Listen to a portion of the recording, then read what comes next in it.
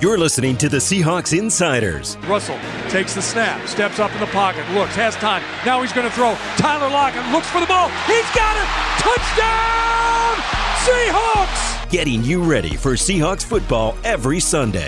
The handoff inside to Carson, starts up the middle, now bounces it across the line. He's in! Touchdown! Seahawks! Powered by Seahawks.com. Welcome to the Seahawks Insiders. It is the final week of the regular season, and yet there are so many storylines and so many things to talk about. We are not nearly close to cranking down on the season. We are cranking up for a playoff push, a possible division championship, still a number one seed on the line, plenty to talk about, and we have not even mentioned the return of Beast Mode. Yeah, how about that? How about that? It's funny, you know, when we found out right after the game, unfortunately, that Chris Carson and C.J. Prosise were lost for the season, and kind of the immediate, almost joking reaction is, oh, bring back Marshawn Lynch, and then it actually happened. But, you know, it is so interesting that it was after the game we discovered that, you're right, Chris Carson, C.J. Prosise, they weren't coming back. We also figured out why Dwayne Brown wasn't active on Sunday, and that's because he was having surgery on Monday, not expected to be back for a couple of weeks. It just felt like blow after blow, and you watch the way that the team played on Sunday, and it was so easy to just be down in the dumps after that one.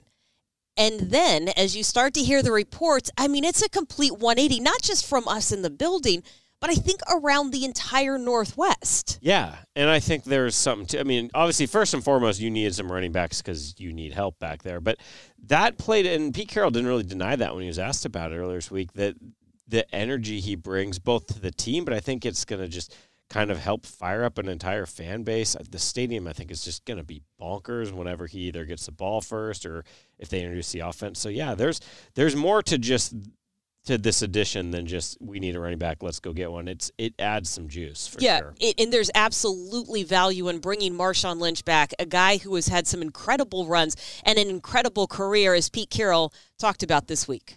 Well, he's an extraordinary person, you know, and he's been we've just been through so much and know him as well as I think you could know a guy, and what he brings and what he offers and all. And he brings a lot to the table. He's as physical a player as I've ever been around, as great a competitor as I've ever been around.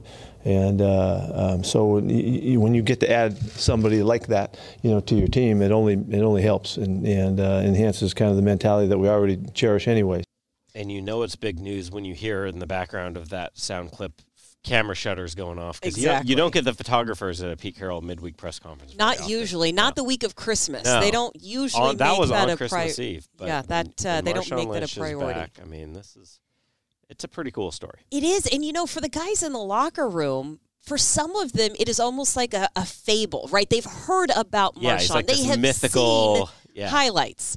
But to actually see him in person, you know, I was talking to Shaq Griffin and Trey Flowers about it. I'm like, okay, because what folks might not realize is Marshawn's locker is in a completely different spot than it was previously. So the locker room is grouped essentially by positions, right? Mm-hmm. So there's a position, the offensive line is in the same area, the tight ends essentially are in the same area, receivers all the way around.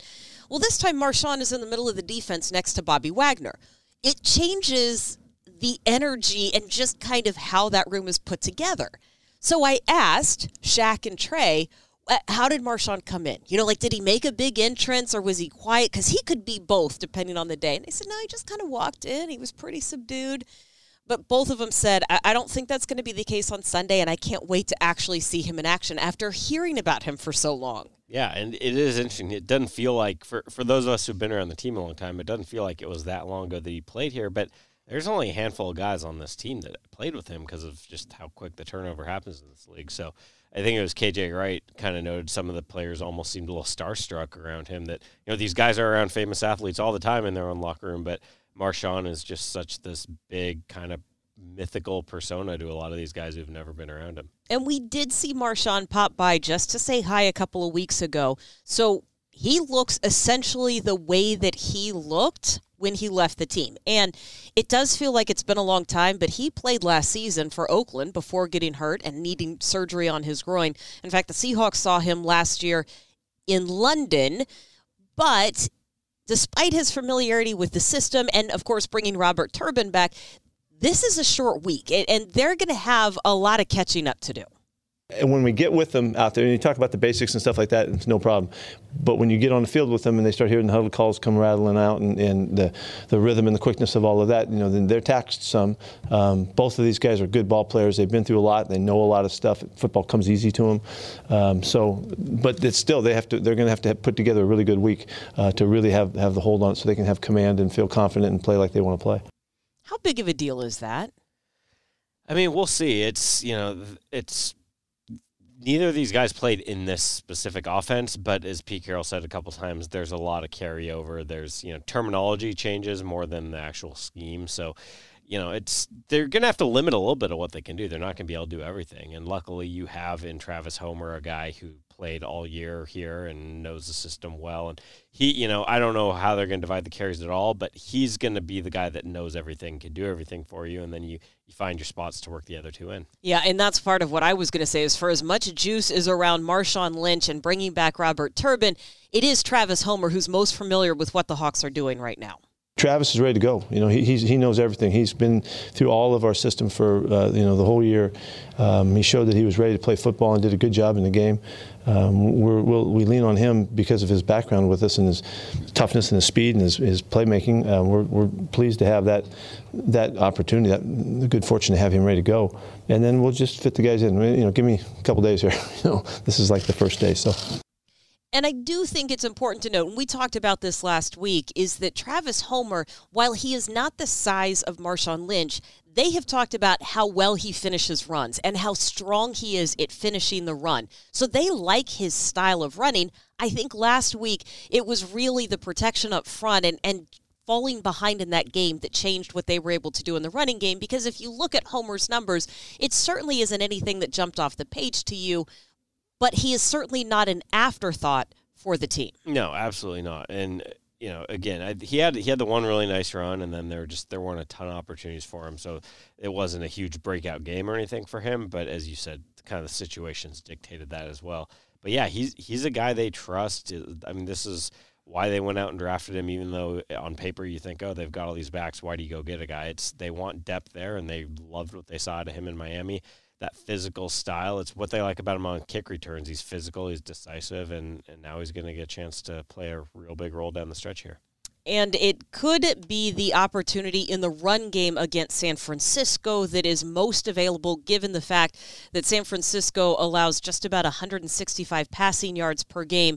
One more thing about Marshawn Lynch before we turn the page on just beast mode and look at the matchups in general on Sunday and what's on the line, and that is Marshawn made no secret as to why he came back and what he hopes to accomplish here.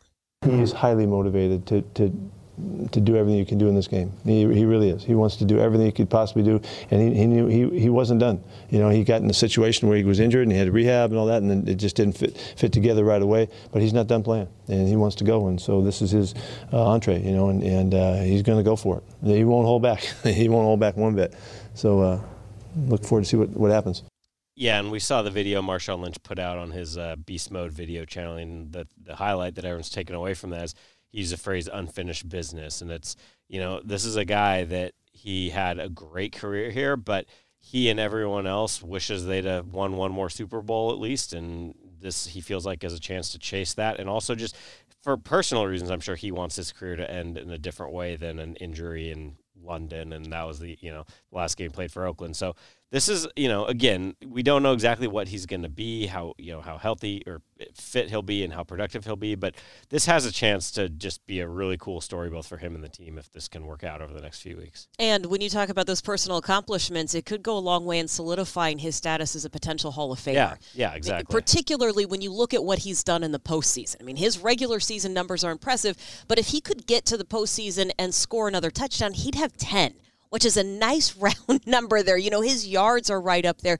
If he's less than 100 yards away. He's about 87 yards away from moving up 2 spots on the all-time list for running backs in a career. So there's a lot on the line for him personally, not just another potential championship. Exactly, yeah. He could kind of add to his legacy, which is already really impressive. But, yeah, this would be a really cool way to kind of top it off for him. I like that you just used the word legacy because it feels like this is a legacy matchup between San Francisco and Seattle. It certainly was a thrilling game the last time when the Seahawks won in overtime thanks to a Jason Myers 42-yard field goal.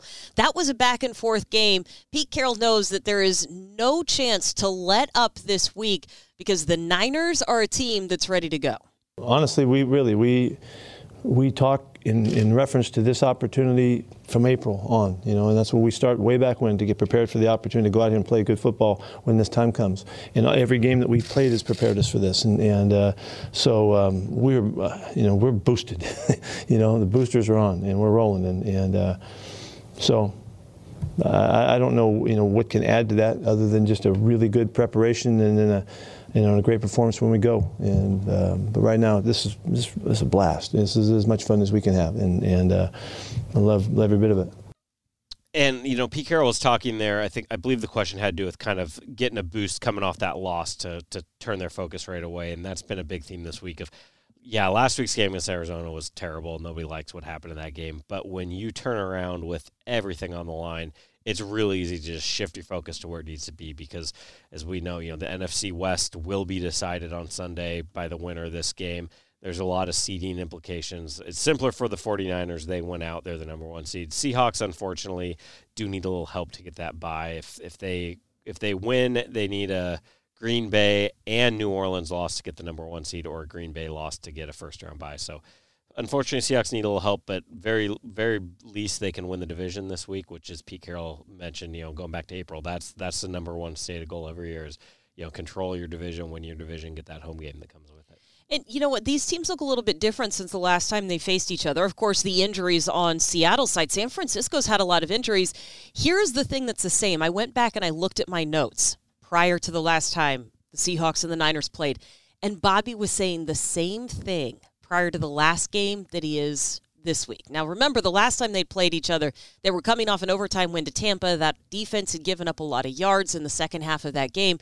And Bobby was talking about needing to have more consistency, making sure that you were disciplined, limiting those big plays. Same thing we talked about last week.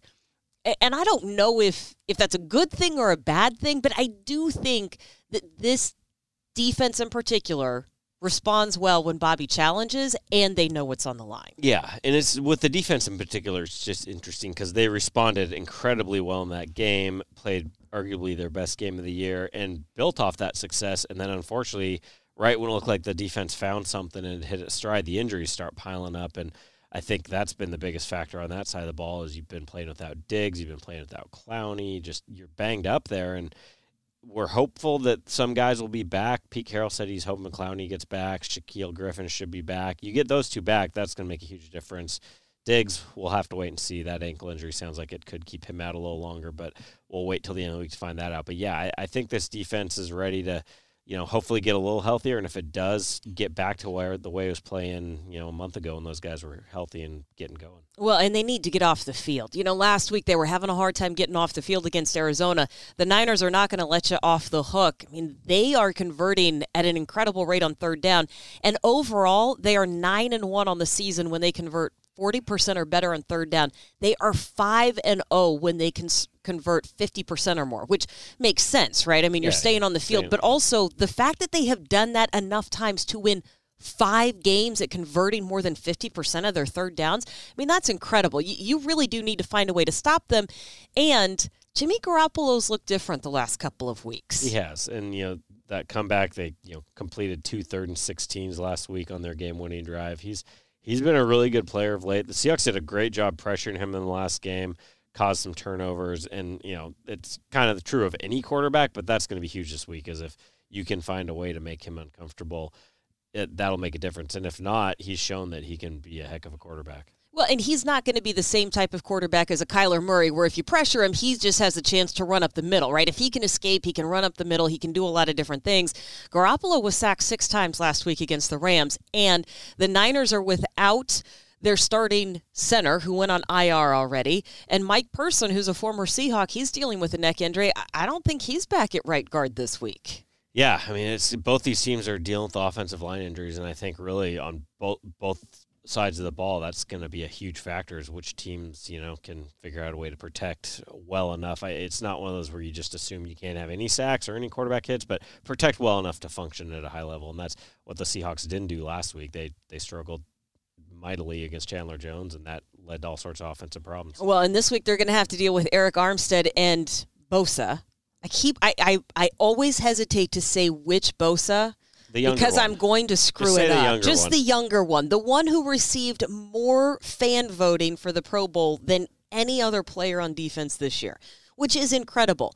How much do you make of those protection issues last week for the Seahawks? It did get better in the second half when Jamarco Jones said he settled down a little bit. Remember, filling in at left tackle for Dwayne Brown, and Mike Iupati was dealing with a neck issue during the game. Yeah, it was a tough go for that offense. You throw in the fact that Justin Britt's on IR. They played a good chunk of that game with 3 backups and 2 starters until Mike Iupati came back. So, yeah, it's you look at the numbers last game. Russell Wilson got sacked 5 times, which on the surface you're like, oh, that's bad. But if you go back and actually watch some of those sacks, were the scramble around and 0-yard sack kind of thing, and they protected the edge guys really well. It was Bosa had a quiet game, Armstead had a quiet game. It was more of the pressure up the middle.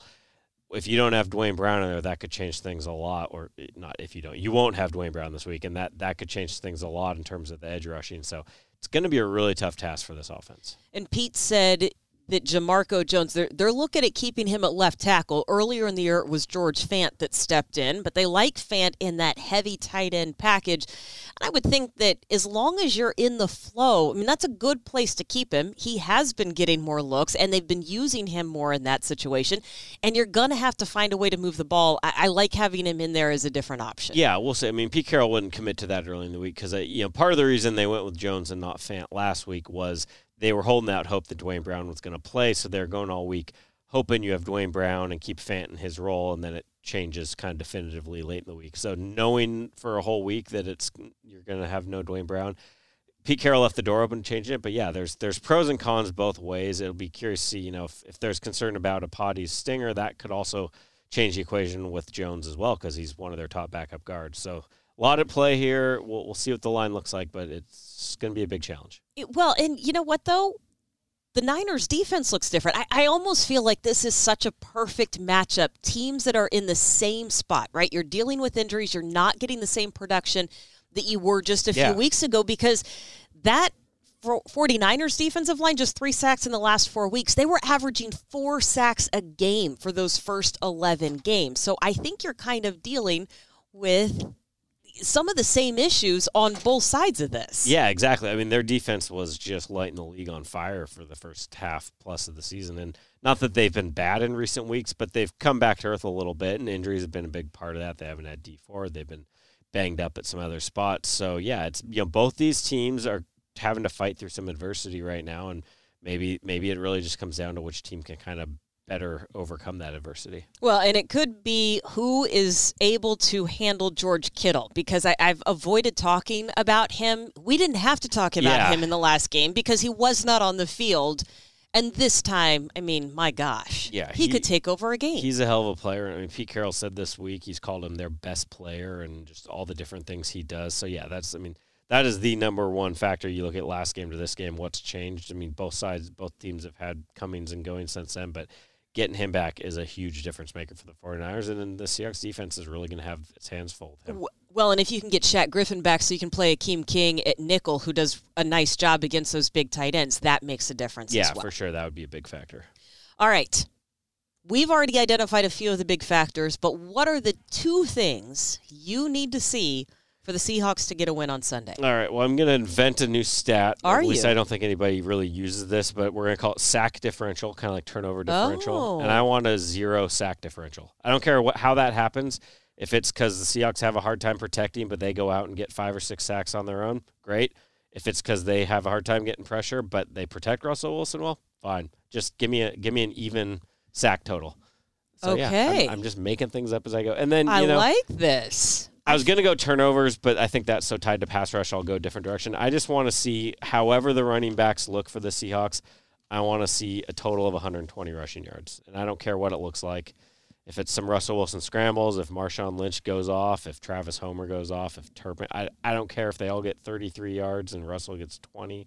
Just give me some rushing yards, some quality rushing production. And give me Marshawn bowling over a couple of guys, I mean, right? Look, just like I would love for that 120 place. yards to be all Marshawn Lynch because the crowd Oh, the fans would. And Garoppolo's never played at CenturyLink, so that would be quite the welcome for Jimmy G. I'm going to go a completely different direction, although I did mention this the last time these teams played together. I would like to see Michael Dixon have a fantastic game should he be needed, and of course the Seahawks could score on every possession. How about he just has a good game holding? He could have a great game holding, but look, the Niners have started 27 drives in their opponent's territory. That is the second most in the NFL, so do not give them any short fields. And then hold their scoring down. When they have scored 30 or more points in a game, they have won the game. They are 8-0 in such games. So how about if you hold them to, I don't know, like only 3 scores? So that could be 9 points. It could be 21 points. But let's just hold them to a maximum of 3 scores because I think both teams are going to get their opportunities in the red zone. I know that it's unrealistic to think that you're going to hold them to just 3 points or something under 10, but that's what I'm going with. I like it. And either way, however this plays out, we will be back with you next week because the Seahawks are going to roll into the playoffs. We just hope they roll in as division champs. We'll be back next time.